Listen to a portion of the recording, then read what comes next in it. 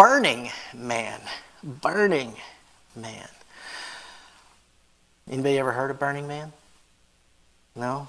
Burning Man is a popular annual festival celebrating the casting off of society's restraints. It has evolved over the years into your typical festival that's just all about being profitable, but it had its beginning at thumbing your nose at the man. Okay, you burnt the man in effigy. The man, government controls, society controls. And so in its earliest manifestations, it had roots in this bohemian free spirit and anarchy. That's kind of what, just no rules, let's just do what we want, be what we want. And they did it out in the middle of the desert there, about 100 miles northeast of Reno, in a place called Black Rock.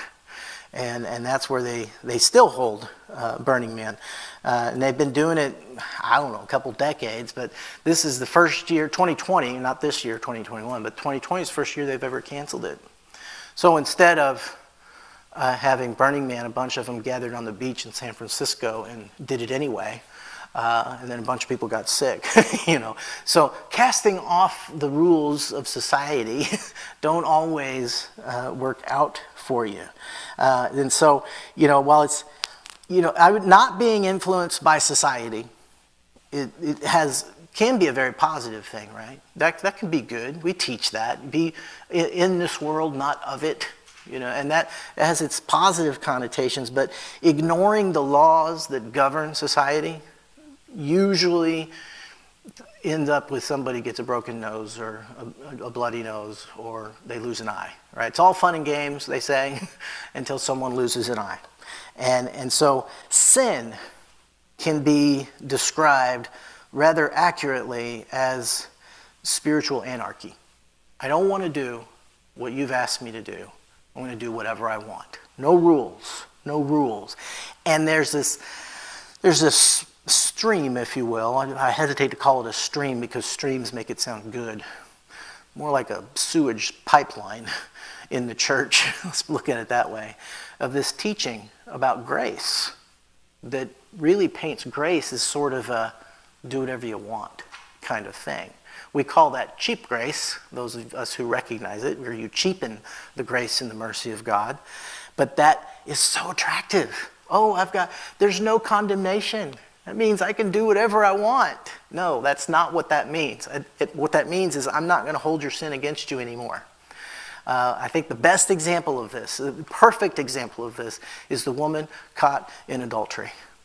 She's caught in adultery. Jesus does not condemn her. He says that clearly, painstakingly clear. You are not condemned. I do not condemn you. You're free. Now go straighten up your act. This is the very next phrase that comes out when he says, go and sin no more. But he's like, now that you're free, you're not free from just the punishment. You're free from the power that this sin held over you. You're free from its control now. You no longer have to obey it. That's what we're going to talk about today. Proverbs 14:12 says, there is a way that seems right to a man, but its end is the way of death. Do you remember that one rule that we had in the garden? Just one rule. It wasn't a slew. It wasn't, there's just so many rules. It just one rule. And we broke it. Why? Because we can't handle control. We can't handle having to yield to someone. But what God is trying to explain to us is this is the path to freedom. The path to freedom is yieldedness. Romans 6:23. Remember that one rule, right? Governed the society in the Garden of Eden. And we chose to cast it off. And the result of that anarchy, Romans 6:23, the wages of sin is death. That's the result. It's just physics, basically. It's like if you don't obey the laws that govern your society, and when we talk about our society, we're talking about life in God. There's a way to live in God and the way not to live in God. And if you cast off the way to live in God, the path is a path of destruction. A path of destruction. Jesus offers us a completely different path, but it is to freedom. This one claims to be the path of freedom, but is actually the path of death. Jesus calls this, ironically enough, pick up your cross and follow me. Die daily. He calls it the path of death, but what does it lead us to? Freedom. This one claims to be the path of freedom, but it leads us to death. This is how Jesus takes everything and turns it upside down. I don't know if that's true. I think it's actually the enemy took it and turned it upside down for us. And that's why we bought it. We're like, oh, this is the way out? And that looks much more appealing. Don't have to follow any rules. I'm my own boss. I get to do what I want, when I want, how I want. And it's going to make me like God. And I'll have absolute freedom. In the day that you eat of that fruit, your death begins. And Jesus says, die to that. Die to self and be alive in me. And I'm going to lead you to that true freedom, absolute freedom, a living, breathing freedom that can never be taken away from you. It's a different path. As appealing as the bohemian path, the anarchy path, it leads only to regret. So this morning we're going to look at Romans chapter 6. We're going to look at the whole chapter here.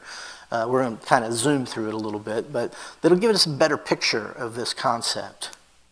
But up in verse 1 of Romans 6, it says, what shall we say then?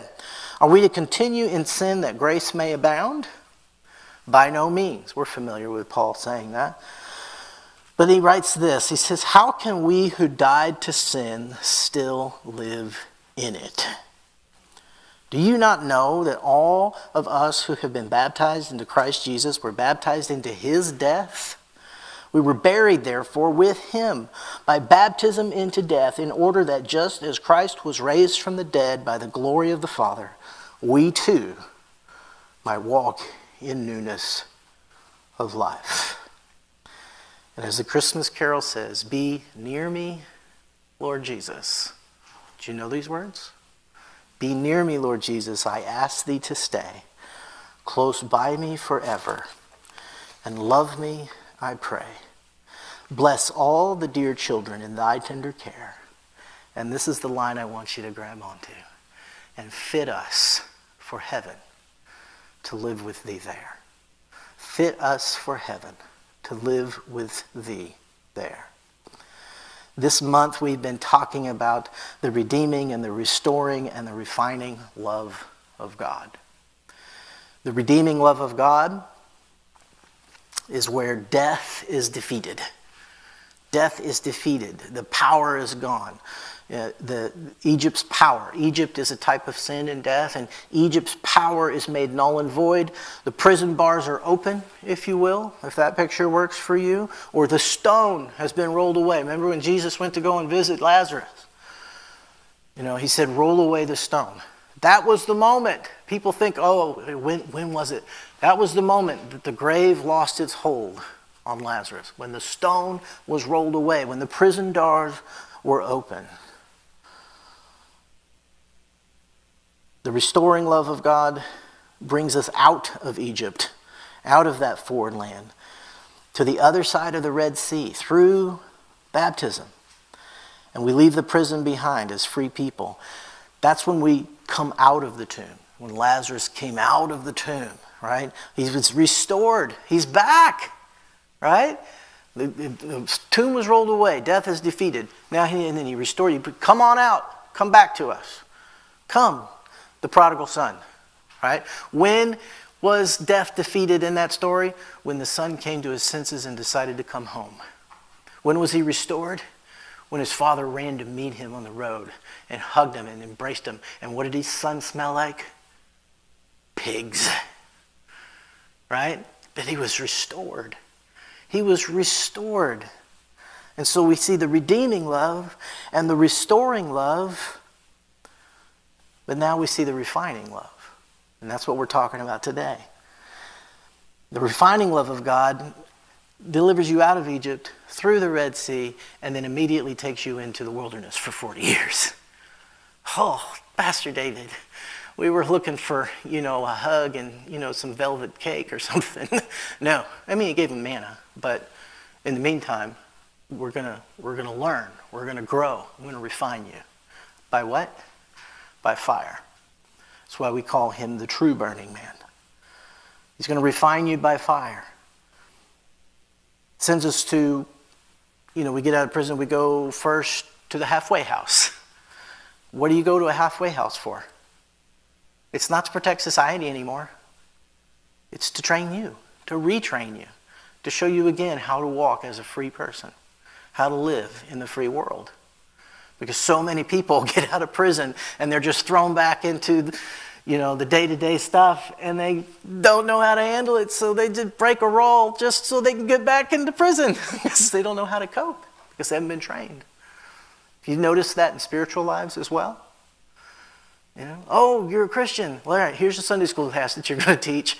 Whoa, I just now became one. You don't want to throw me into the fire. No, let's train them. Let's equip them. Let's see them begin to learn to walk with God. Or the Lazarus story. That love, this refining love of God, begins to strip off our grave clothes. That was the very next command. He's like, here's your brother. Now, unwrap him. Take those clothes off of him. They don't belong to him anymore. Those are old grave clothes. Get him some new clothes. Give him a bath. Boy needs a bath. Prodigal son. Come here, son. Hugs him. Oh, I love you. I've missed you. Did you smell like a pigsty? Let's get him a new robe. Let's give him a bath first, and then let's give him a new robe and go and kill the fatted calf. We're having a party. Because my son who was lost has now been returned. This refining love of God fits us for our new reality. It fits us, as the psalmist says, fit us for heaven, to live with thee there. I would say, my definition of heaven, I believe in an ethereal place called heaven, but I think a better definition of heaven is anywhere God is. Anywhere that God is. And if God is in your heart, heaven is in your heart. It's the presence of God. That can only grow. That can only get better. The little taste of heaven that we have now in our walk with God is only going to grow and only going to get better. But it grows and it gets better as we are refined. As we are made more fit for that presence. He withholds the fullness of his presence from you, not because he's disgusted by your sin, but because he cares for you. And he knows if he let loose on you completely, you ever seen those bugs run into the zapper? Just that quick. That's what it would be like if we walked into the face of God full glory. We would be like, there wouldn't be much of us left. And so in his mercy and in his grace, he says, I'm going to give you a measure of my fullness. And I want to dwell in you completely. That's what the book of Colossians is about. I want to dwell in you completely. I want to be in you so much that when the world looks at you, it doesn't see anyone but my son. I want to abide in you and you to abide in me, and I want to transform you. But he also understands that might take a long time to work out in our lives.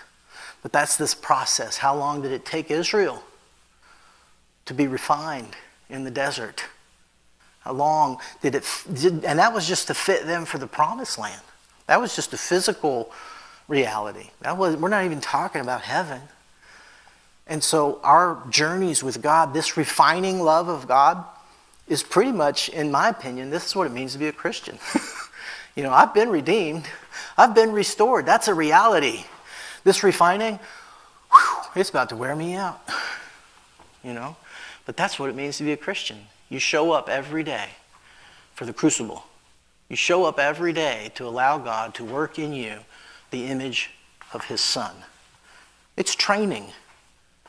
Some people say training to train to reign, but it's this training in righteousness, training and completing the good work that God has started. The Hebrews tells us that. He who began that good work in you, he will be faithful to complete it. It's because he is the author and the finisher of your faith.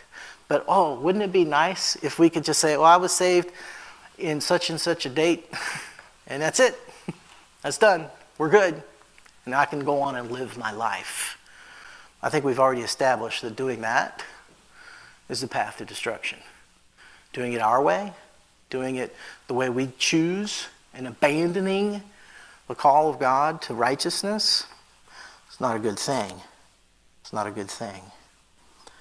Verse 5, chapter 6. Remember, I lied to you. I said we were going to go through this quick. We have been united with him in death, and we shall certainly be united with him in a resurrection like his.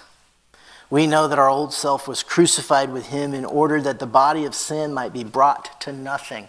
You see the brought to nothing? It's a process. That implies a process. It's not like, boom, it's done. But that body of sin, it doesn't change overnight. It doesn't, that's my story. Is that your story? It doesn't change overnight. It changes bit by bit, little tiny steps, baby steps. Remember Bill Murray and What About Bob? Just baby steps, baby steps. You don't just transform your life overnight. You transform your life step by step. Continuing on, so that we would no longer be enslaved to sin. For one who has died has been set free from sin. Now, if we have died with Christ, we believe that we will also live with him. We know that Christ, being raised from the dead, will never die again. Death no longer has dominion over him. For the death he died to sin once for all.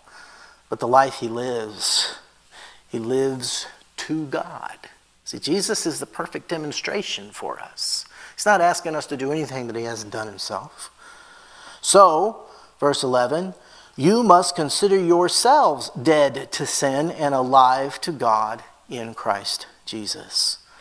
So we're talking about a change in our thinking about ourselves.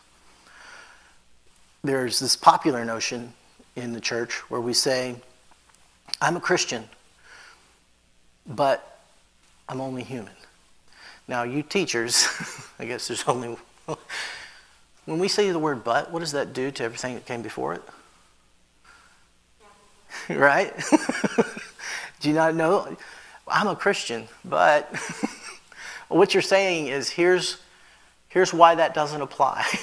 My faith in Christ doesn't fix the fact that I'm only human. Can you think of anything more blasphemous? My faith in Christ has no application to the way I live day to day and my addiction to sin. My faith in Christ is just for the hereafter, not the here and now. And there's nothing further from the truth. You say, no, I am a Christian and I am being transformed. I was saved. I am being saved. And I will be saved. It is a long-term, lifelong process. I was saved. I am being saved. And I will be saved. God's still working on me. Remember that song? To make me what I ought to be. The moon and the stars, right? Jupiter and Mars. Just like that. But you're a work in progress. And why? Why are you a work in progress? Is it because you're a lot of work? No. It's because you, not like the stars and the moon and the rivers, you have been fearfully and wonderfully made. You're different. You have been made in the image of God. You can't do that like that. You've been made in the image of God. That is a process that takes time. You have to learn who you are. You have to grow into it. It's like last year teaching Levi how to ride his bike with no training wheels. Do you remember not being able to ride your bike? I know. See, he can't just ride without training wheels. Now he can ride standing up. And he can put his leg off. You watch. One of these days, that boy's going to be popping a wheelie going down the road. Why? Because it's not just, I learned to ride a bike back when I was 5. he's still learning. Do you get it? He's still learning. He's still growing. He's still becoming. Fearfully, wonderfully made. Fearfully and wonderfully made.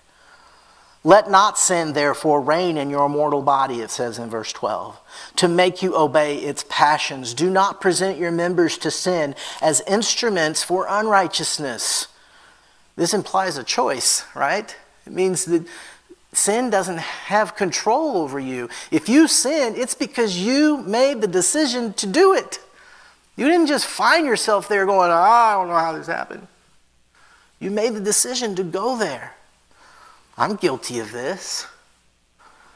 Do not present your members as to sin as instruments for unrighteousness, but present yourself to God as those who have been brought from death to life, and your members to God as instruments for righteousness. For sin will have no dominion over you, since you're not under law, but under grace. And this grace is not license, okay? We've got to change our thinking. As Joyce Meyer says, that's stinking thinking. We don't want to do that. Stop thinking of grace as license to be what you want to be. Think of grace as the strength and the power of God to be what you were created to be. That's what grace is. It's not license to be and do what you want to be and do. It's the power of God to be what you were created to be, which is a child of God, made in his image, right? We'd really have to change our thinking about what grace is. It is true that there's no condemnation for those who are in Christ Jesus, but we're meant not to cheapen and abuse God's mercy and his grace. Rather, as Romans 12 puts it, he says, I urge you, brothers and sisters, in view of God's mercy, because of God's mercy, now offer your bodies as a living sacrifice, holy and pleasing to God. This is your true and proper worship. Or some versions say this is your reasonable act of worship. This is what makes sense. Do not conform to the pattern of this world, but be transformed. Those folks who go out to the desert to celebrate being free spirits, they don't realize that they're actually conforming to the pattern of this world. The very thing they're claiming to cast off, to do it their way. That's old.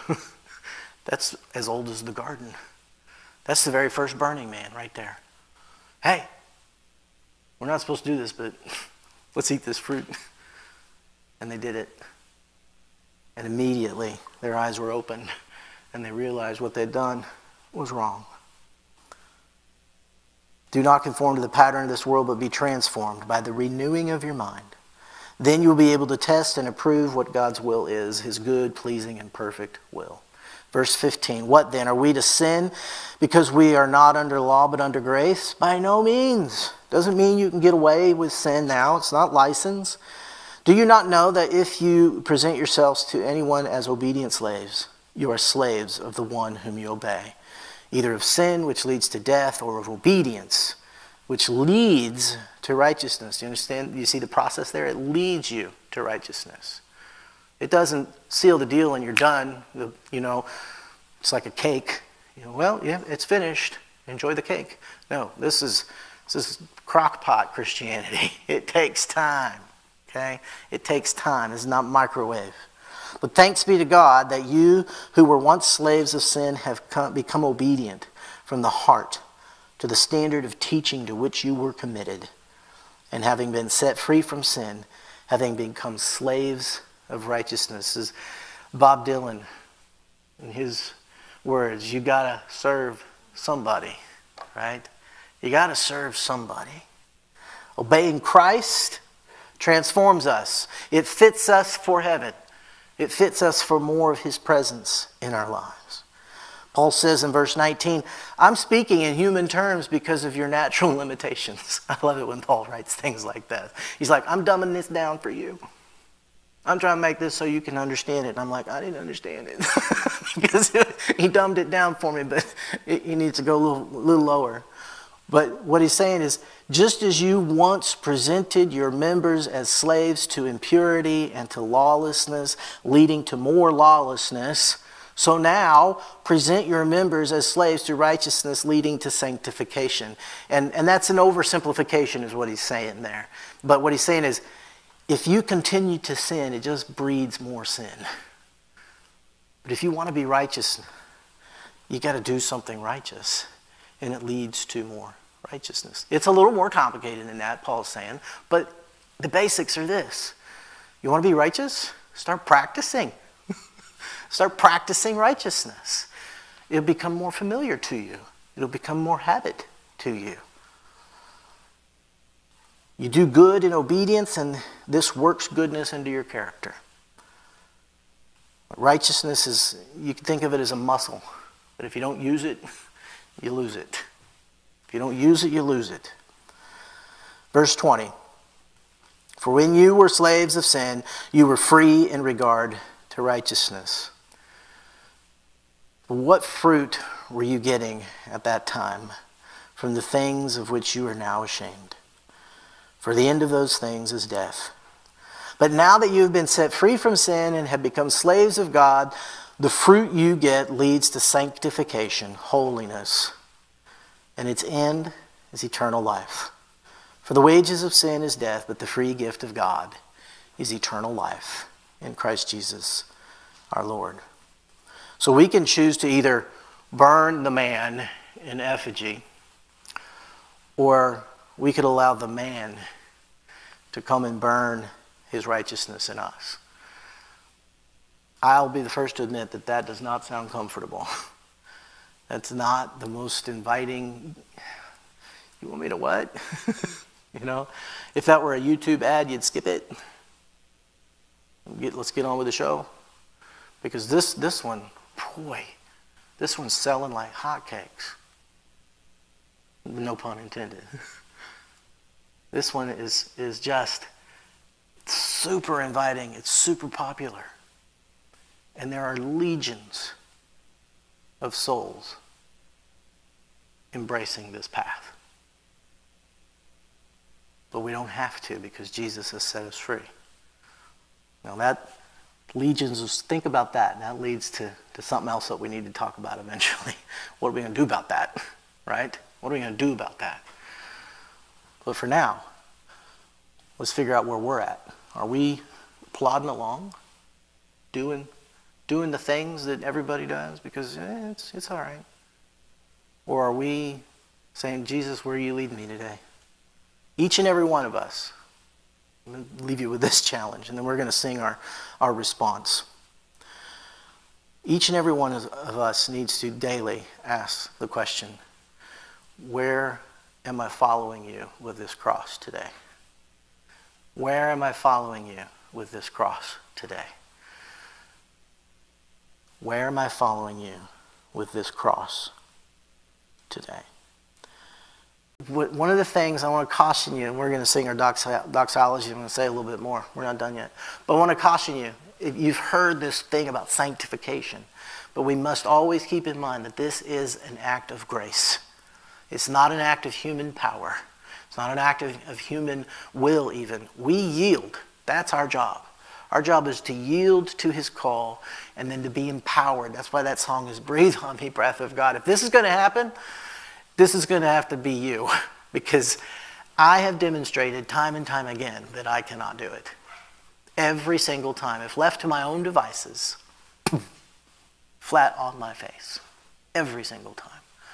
But when I yield to him and I allow him to fill me and strengthen me, to melt me and make me and mold me and use me, it works out. All right, well, first, before I give the benediction, I'll see as many of you as possible next week for in-person worship. You who are watching online, come and join us. All right, come and join us. Again, details forthcoming. John 15, verses 1 through 5 says, I am the true vine, and my Father is the gardener.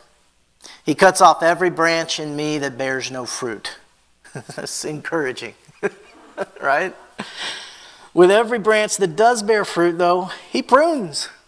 It just gets better, right? Even the good branches get pruned. so that it will be even more fruitful. You're already clean. There's no condemnation. Okay? You're already clean because of the word I've spoken to you. But remain in me as I also remain in you. Abide. No branch can bear fruit by itself. It must remain in the vine. Neither can you bear fruit unless you remain in me. I am the vine. You are the branches. The strength comes from Jesus. If you remain in me and I in you, you will bear much fruit. Apart from me, you can do nothing. So, may you bravely place your life into the Father's fiery, refining love. May you set your face like flint toward the purifying hand of God. And may you take courage in his winnowing fork, the winnowing fork of love and refining, as the author and the finisher of your faith completes the good work that he has started in you. Amen. Let's go in peace and we'll listen to the postlude.